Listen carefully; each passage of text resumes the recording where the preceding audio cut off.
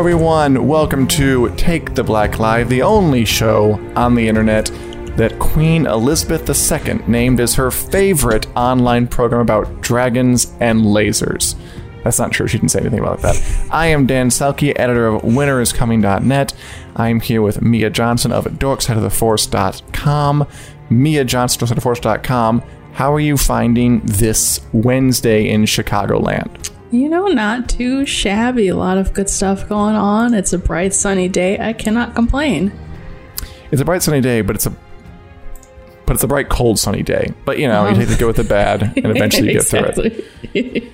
And today we have some juicy topics to talk about, as always, talking about all things TV, movies, books, sci-fi, fantasy. And if you want to hear us in podcast form, we are available on, iTunes, Google Play, wherever podcasts are available. And let's get right into it.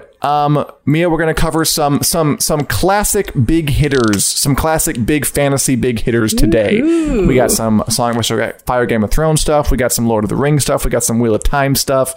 This week is kind of the return to the epic fantasy that, frankly, I kind of grew up on and is very near and dear to my heart.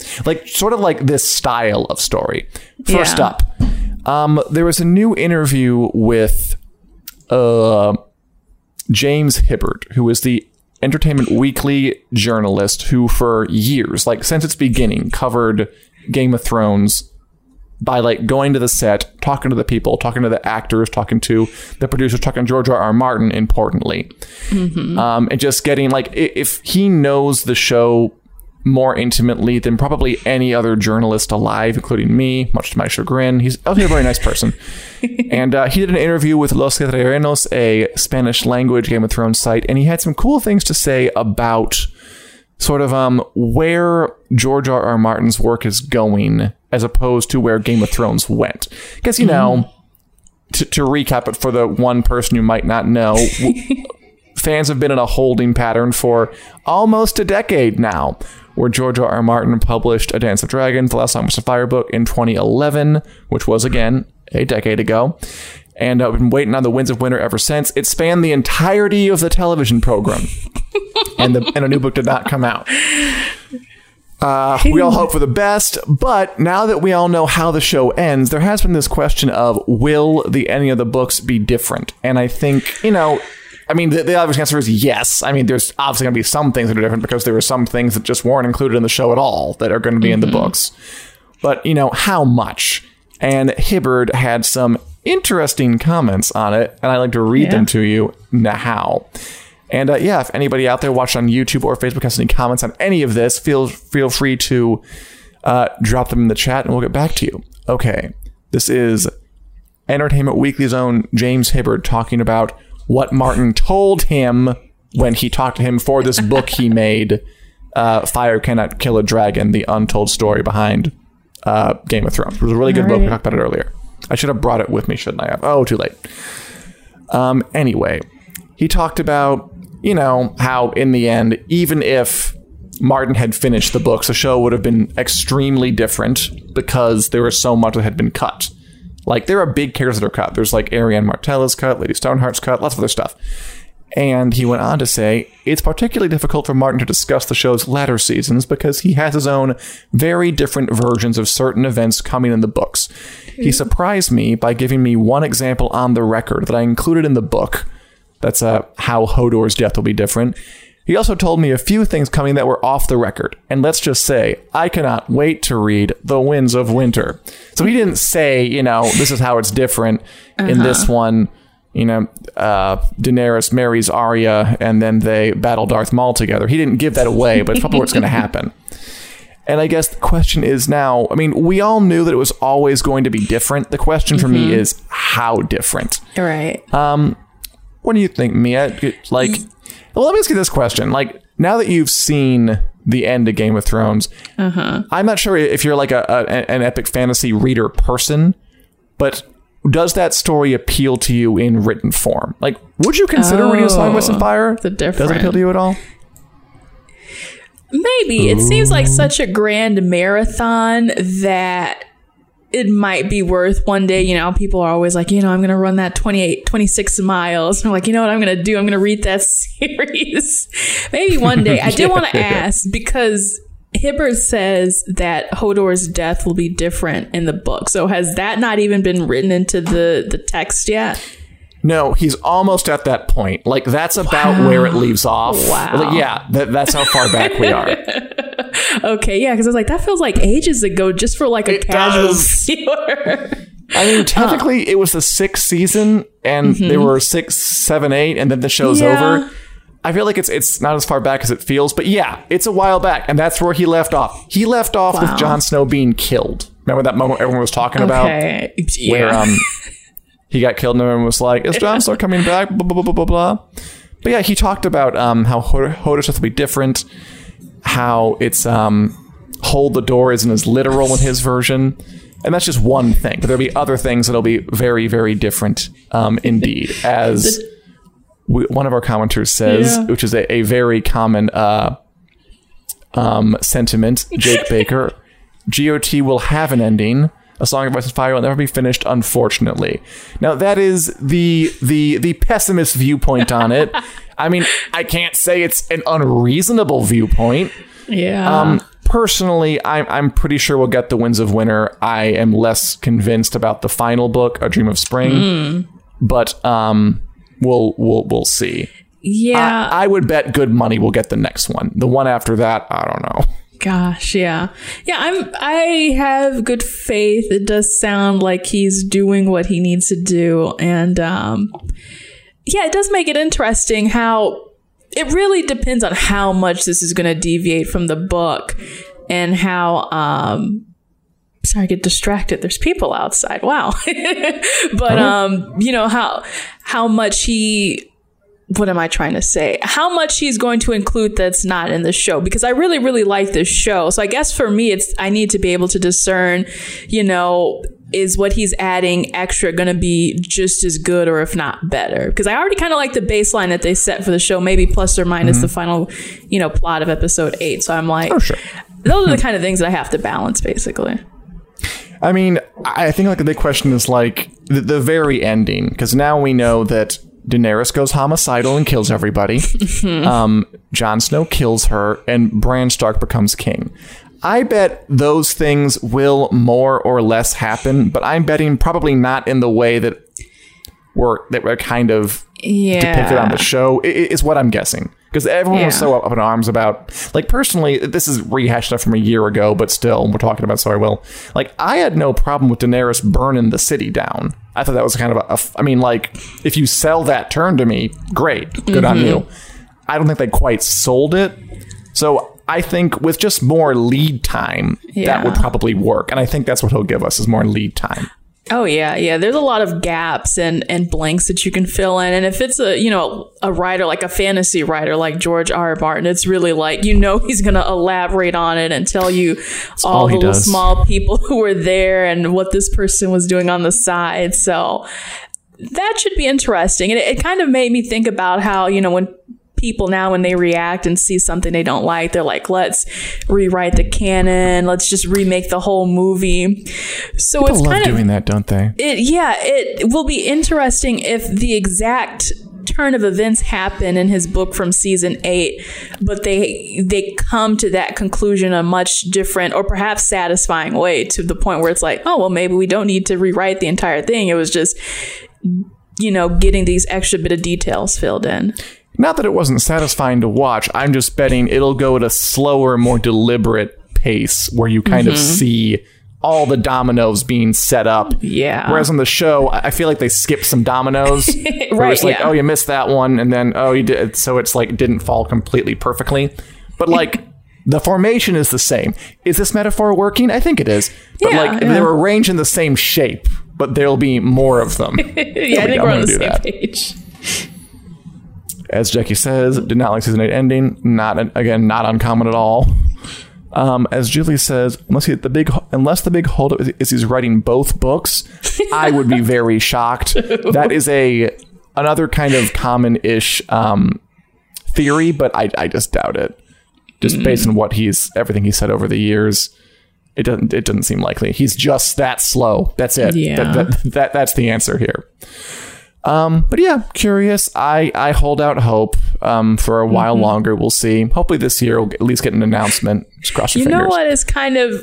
This isn't an awful thought, but it kind of makes me wonder when you do hit a slow patch in your writing career. It's kind of like, do you feel motivated to write it? Are you still passionate? Do you think he's still passionate about this, or is he hit like a slow point? I think based on, I mean, and remember, like, I'm a guy who just reports on this fairly often. It seems to me it's kind of become like, it's more of a sense of duty he's running it out of. Like, I think the pressure has gotten to the point where it's not particularly fun for him anymore, but he does want to do it, and he will do it, but it's more because, like, I pushed the boulder up the hill this far, I'm going to push it all the way up, even though it's been a while since the act of boulder pushing was really a gas. Oh gosh, okay. Martinology is a rich field of study that we can get into a lot if you really wanted to. But let's move on before we dive deep down the hole. Will he die first? You know, that's the question, Christian. I mean, he seems in pretty good health. Joe Biden just became president, and he's like 1,000. So Martin's younger than him. I don't see why not. If Joe Biden can be president at 78, Martin should be able to finish a book at...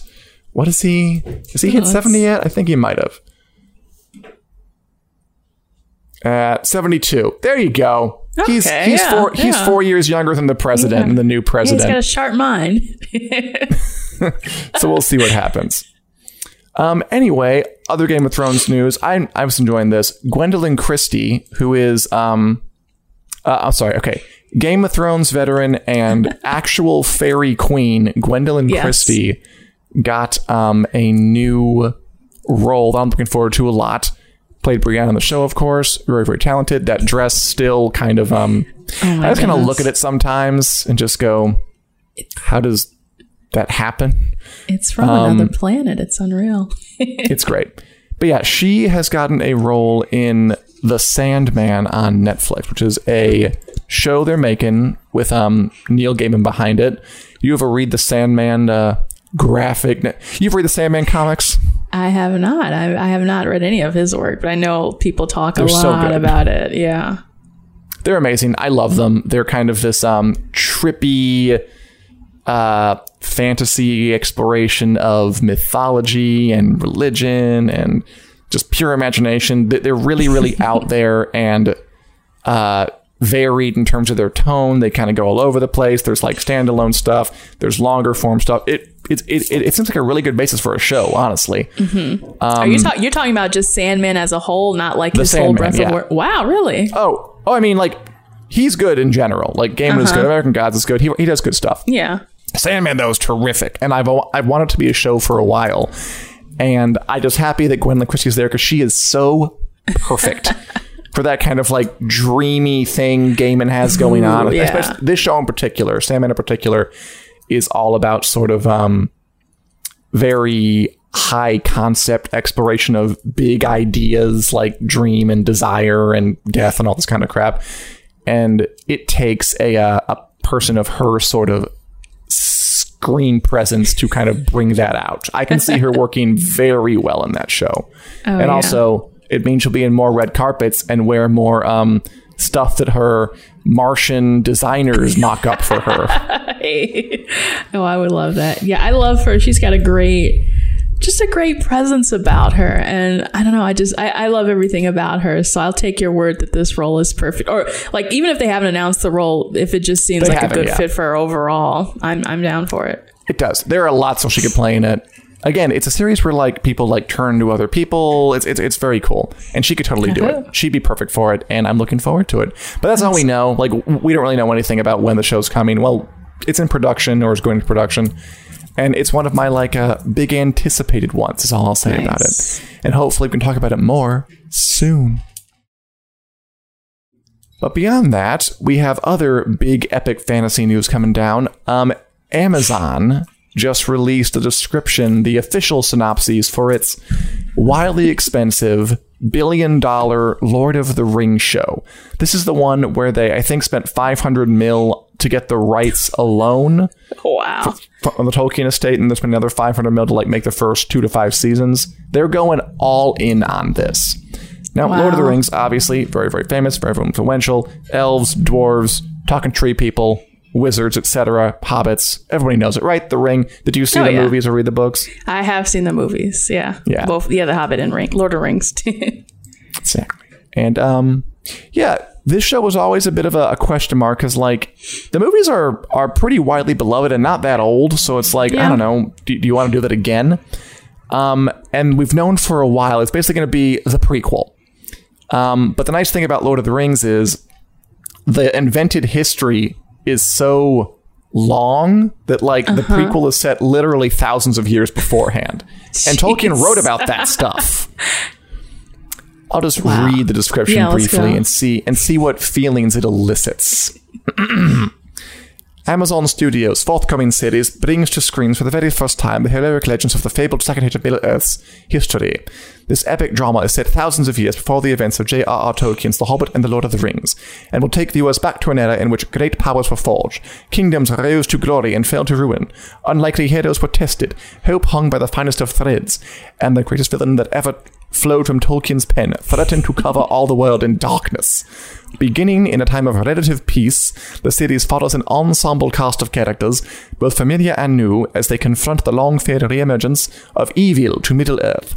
From the darkest depths of the Misty Mountains to the majestic forests of the elf capital of Lindon, to the breathtaking island kingdom of Numenor, to the furthest reaches of the map, these kingdoms and characters will carve out legacies that live on long after they are gone. And that is going to be the Lord of the Rings show, the Second Age of Middle-earth. Mia, are you familiar at all with sort of Tolkien's back mythology? You know, there's a lot of it. Yeah, I'm not going to pretend like I do. Okay, real quick. So this is a really quick primer on kind of a dorky Tolkien stuff. So the whole of Lord of the Rings takes place in the Third Age of Middle-earth, which is kind of like it's the Third Age. There were 2 other ages. We didn't see them in the Third Age. What happened here? Got it. The other 2 ages were he writes about them in the appendices and in a book called The Silmarillion, which he wrote posthumously published by his son. And they're kind of more high magical, like the elves are doing more stuff. Sauron was more powerful back then. Sauron, right? Big old ring man. Yeah. The Second Age is when Sauron is like making their rings of power. And there's a lot of it's sort of like what the Roman Empire is to us. Is like the Second Age is to Frodo and company in The Hobbit and Lord of the Rings. It's good stuff. The only problem with this kind of show is, like, there's no story like Lord of the Rings. Like, he wrote about the Second Age the way you write about, like, you know, a history of the Roman Empire. It's not like we're going to follow these characters and he wrote it all out like he did with Frodo. They're going to have to make a lot up, and they have a very big cast. So are you interested in this, man? Does this spark any joy in you? You know, I still have my feelings about fantasy. I really did like Lord of the Rings, though, when I watched it a couple of years back. So I did like that. It really does. Now that you say, like, there's no, like, actual story to this, it strikes me as one of those things where they really have to have a dedicated team that... Oh, yeah. You know, is committed to the characters, is committed to the lore, and all that. Yeah, that being said, yeah, basically, yeah, get you on board. You sound like you know what you're talking about. I read the Silmarillion. The Silmarillion was boring, but I read it. Oh my goodness, I commend you for that. But yeah, I didn't know that it was going to take place like 1,000 years before. It almost does sound like this whole concept that we talked about, like with the Star Wars thing. You know, like starting from scratch with the books that they have, and then just creating this whole, you know, basically world and stories from scratch. So if Star Wars can do it, I think the people over at, was it Amazon Studios? I think they can pull it off too. Well, I mean, can Star Wars do it? The jury's still out on that one. I mean, they haven't really debuted that. I always say like Disney is basically kind of done no wrong when it comes to, well, Star Wars did some wrong with, didn't they? Okay. Yeah. The jury's out. I mean, frankly, Amazon has made some good stuff. The Boys was definitely a hit. The Marvelous Mrs. Maisel was definitely a hit. This is on like another level. Like, this is their ploy to have a Game of Thrones size hit. Like, Jeff Bezos has that famous quote from a while back. And by the way, Julie, if you're clapping at my rendition, I thank you very much. Where he told his kind of video people, like, bring me a Game of Thrones. Like, back when it was like the biggest thing in the world. This is that. This is their attempt to do something like that and to have like a giant fantasy hit on that level. And it is a risk because you don't have like a really robust text to work from. They will have to rely on their ingenuity, which could be beautiful or it could be it could be a disaster. We don't know yet. Yeah, I don't think it's... Well, yeah, this is hard to say because I was going to say it doesn't sound as hard as it sounds. Even if there's not a story, it might be liberating to be like, wow, I can do whatever I want. All I have to do is just take from these characters. That's kind of like an adapter's job in kind of any medium. Gosh, what was I watching when someone had said that? It might have been like Ma Rainey's Black Bottom, like the director or something like that. Just like being inspired by the text and then doing what you can from your own creative ideals. So it could be quite easy for the creative people out there. If not, if you are that person who's like I need to follow the roadmap. I need something, maybe that's not the person to bring on for the story in the first place. Exactly. It's really quite similar to what HBO's doing with House of the Dragon, the Game of Thrones prequel, where like there is a source text, but it's not like a story the way A Song of Ice and Fire was, where it's like, here's what they said next, and here's where they went, here's what they talked to, here's what they did. It's more like a long overview of kind of the big stuff that happened, and you're going to have to like fill in the little details that really make it work. Exactly. And those shows will like be competing, basically. It'll be like Lord of the Rings versus House of the Dragon versus the next epic fantasy show we'll talk about in just a second here, which are all going to be in the air at the same time. Ooh, that's a good question. Can we sustain all this? Let's hit the third and final one, and then we can talk about that. So, Not Content, and thank you, Julie. I didn't practice in the mirror for an hour at all. The third and final, Not content to just have $1 billion fantasy series coming at us, Amazon is also sinking a ton of money into an adaptation of Robert Jordan and Brandon Sanderson's The Wheel of Time, which we've talked about before on this. It is a very big fantasy series. Began, I think literally 1990, finished in like 2013 or something, or 2014. After their first author died and they're going to take over for him. Yeah. Like huge, epic, 14 books long, like 7 good ones. And just has never really gotten an adaptation, even though it is hugely successful among fantasy fans. It just never happened. Probably because like Game of Thrones sort of laid the groundwork for these kinds of shows to happen. Like before, you just didn't think that big. Like you didn't think it would be worth adapting a 14-book fantasy series. Yeah. Or something like The Sandman we were talking about. Like that comic book series is too visually ambitious and just psychotropically weird. Most producers would go, we're not going to risk it. But with Game of Thrones, which proved you could have like this giant sweeping 8-season epic with dozens of characters and huge special effects, like the doors are open for these kinds of shows, which is good. Although I wonder if we could sustain like several of these on the air at the time. Anyway, I'm talking a lot this episode. Next week will be more focused on stuff you like, I swear to God. Oh gosh, yeah. Well, I like when you talk about fantasy because it gets me into this realm as well. I learn more about it. Lovely. Good. Thank God. So anyway, Amazon released some shots of The Wheel of Time, which is vaguely about, a group of young adventurers who go off on an adventure and find they're all super special chosen one people who must defeat a Dark Lord. It's pretty like kind of straightforward, at least in the broad strokes. It's very Lord of the Rings like in some ways. But obviously, there's a lot of detail there because there were 14 books. We got this shot of, I'm going to guess that is the main character, Rand, and his buddy Matt. There's a part in the first book where they're kind of on their own individual journey and they're going along. This is all concept art, by the way. This isn't like actual shots. But it looks good. Oh, yeah. I'm pretty sure this is the starting town.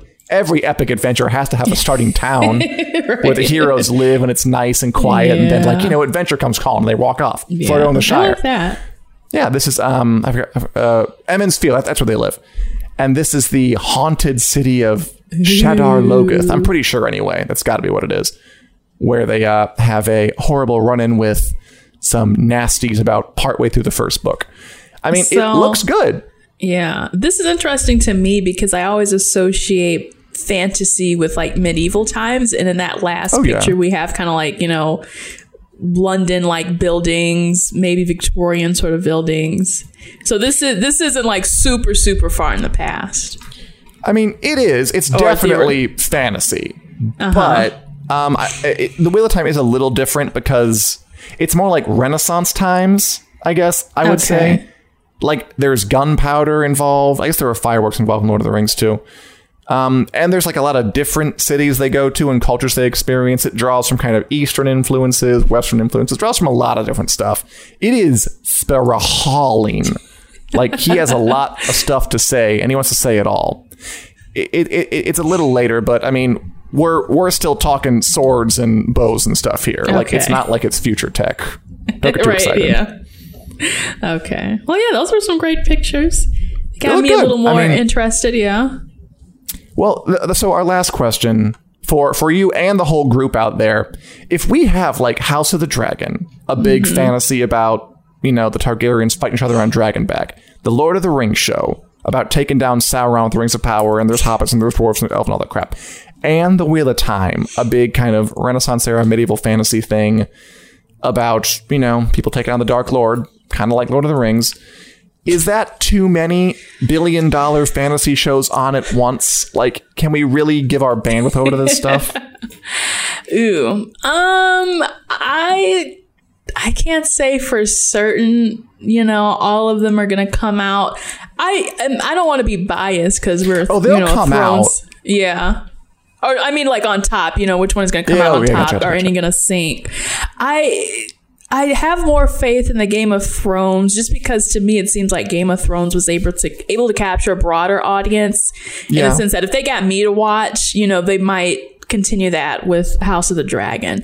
The other two, I don't know. I'm thinking about like The Witcher, one of the other follow-up fantasy shows. It got a pretty broad audience. I don't know. But the reception, though, wasn't just as wild as Game of Thrones. I wonder if it will, at least for the other two, Wheel of Time and Lord of the Rings, if it'll kind of just flatline, maybe get a lot of views. Because at the end of the day, it's kind of, what these streaming services care about. Like, hey, as long as we get the views, we get the revenue. Oh, yeah. It's like, all right, we did our job. I mean, not even views. It's like if these shows get people to buy merch on Amazon, they've done their job. The economics are so new and fascinating. Like, TV shows don't pay for themselves with commercials anymore. That era is like decades in the past now. Now it's for like Amazon. It literally is like, do you subscribe monthly to Amazon Prime Video? And like, if we send you affiliate links and you buy tchotchkes while watching the show, like if there are enough tchotchkes, well, the show pays for itself. I find that really interesting, just the way the economics work now. That it's more subscription driven. Or for House of the Dragon, it'll be all about HBO Max subscriptions. True. Yep. And I mean, HBO still technically exists as a channel, but I feel like it's going to get more and more folded on HBO Max as time goes on. And as folks are saying here, they are looking forward to Wheel of Time. Ooh, Jackie says, not too many shows same time. There's nothing on to watch these days. Now, I kind of disagree with that. Really, there's so much on to watch these days. At least it felt like that for a while. I mean, we're about to talk about what we're watching right now. I feel like there is a lot to watch. I will say there's not much like on the magnitude that they're really aiming for. Like, Game of Thrones is the most expensive show in history. and Amazon is saying like, hold my beer, essentially. And they're trying to one-up that, not once, but twice.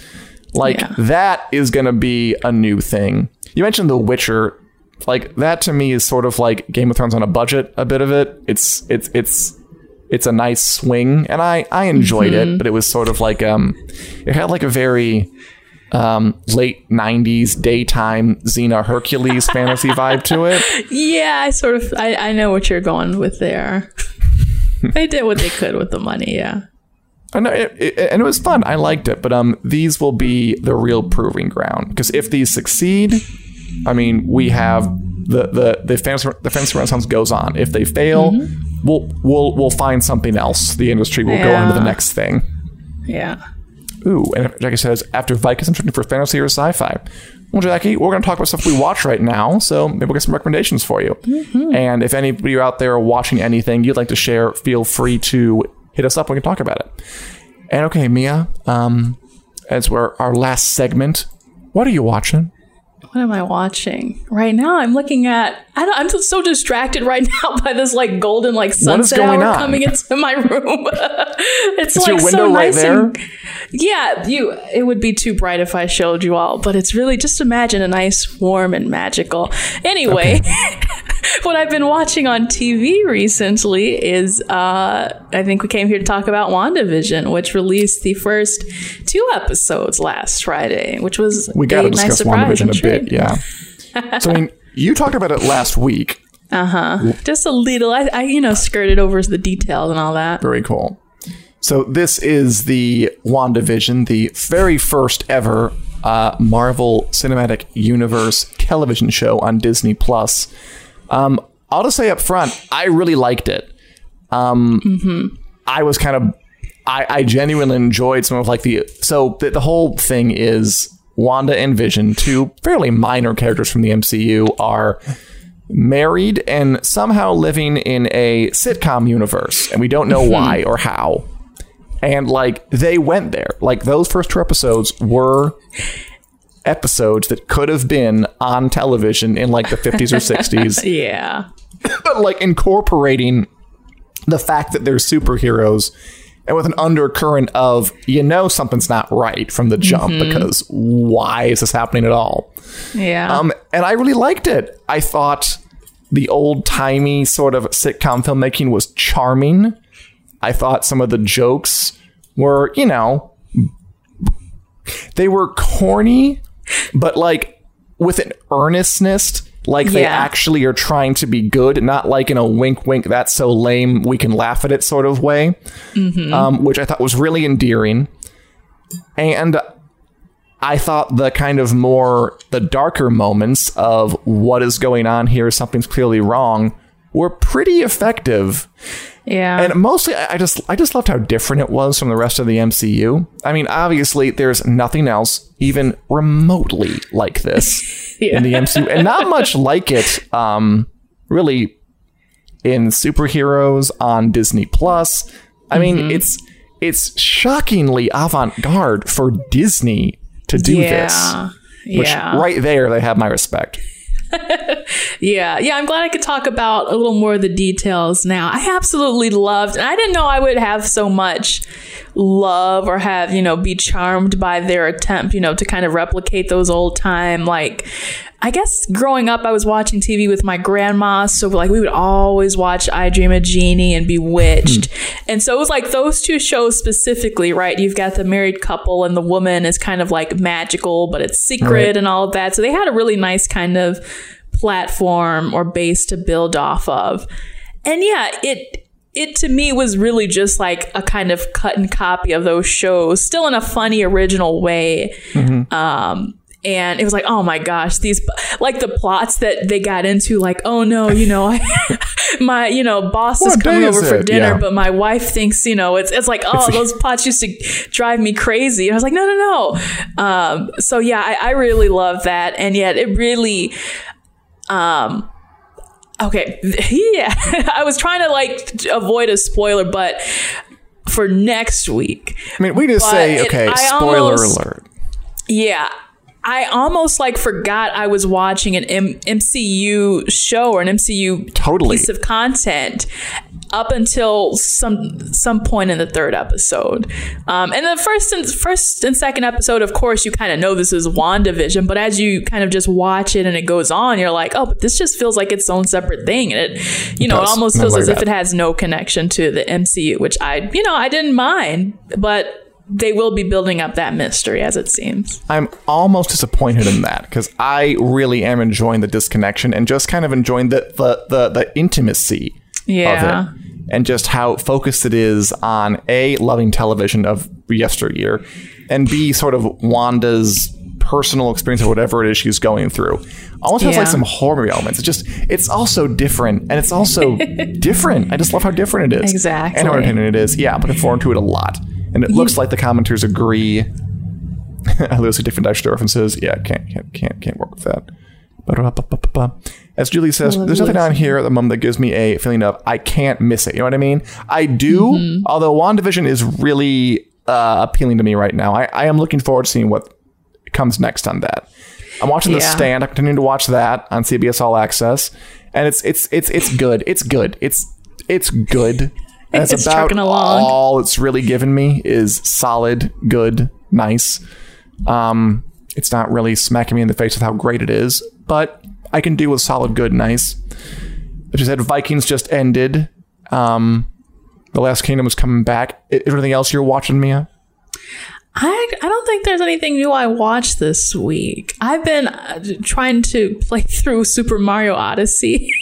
Oh, fun. Which that's like a whole nother thing. And I picked up knitting of all things last weekend. So my time has kind of been like divided between that. So I haven't watched anything new yet besides WandaVision.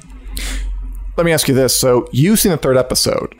Do they get into like, so you don't have to spoil it, but like, what are the sitcom references for the 70s one? Is it like All in the Family or the Jeffersons or something? I think the biggest one is the Brady Bunch. I think of course, the Brady Bunch. That's like the one that they try to do.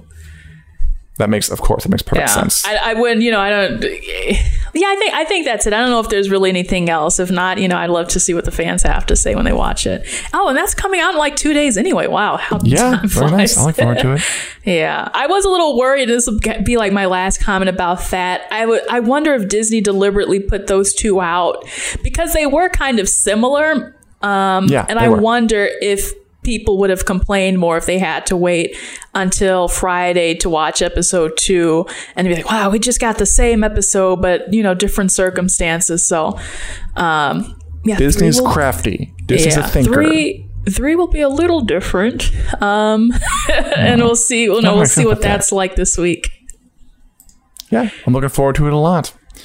Otherwise, Mia, any other thoughts you have before we sign off for the week on programs, books, culture, the world, anything? Oh gosh, no. I just found out that there's another Star Wars book coming out on February the 2nd. I thought I had a lot more time, so I'm gonna be like up to the neck in Star Wars books. So that's gonna be my life. Now that they've begun, they're not gonna stop ever. Oh no. I hope we all know that. Yeah. Please wish me luck. All right. And for all you guys watching, thanks for coming to us. Thanks for watching Take the Black Live. We're here every Wednesday on the Winners Coming Facebook page at 4 p.m. Central Standard Time and on the Winners Coming YouTube channel. We're also available on podcast form, as I said, wherever podcasts are available. iTunes, Google Play, such things as this. And we will see you right here next week. Wednesday, 4 p.m. CST. Bye-bye, everybody, and have a lovely rest of your week and weekend. Bye.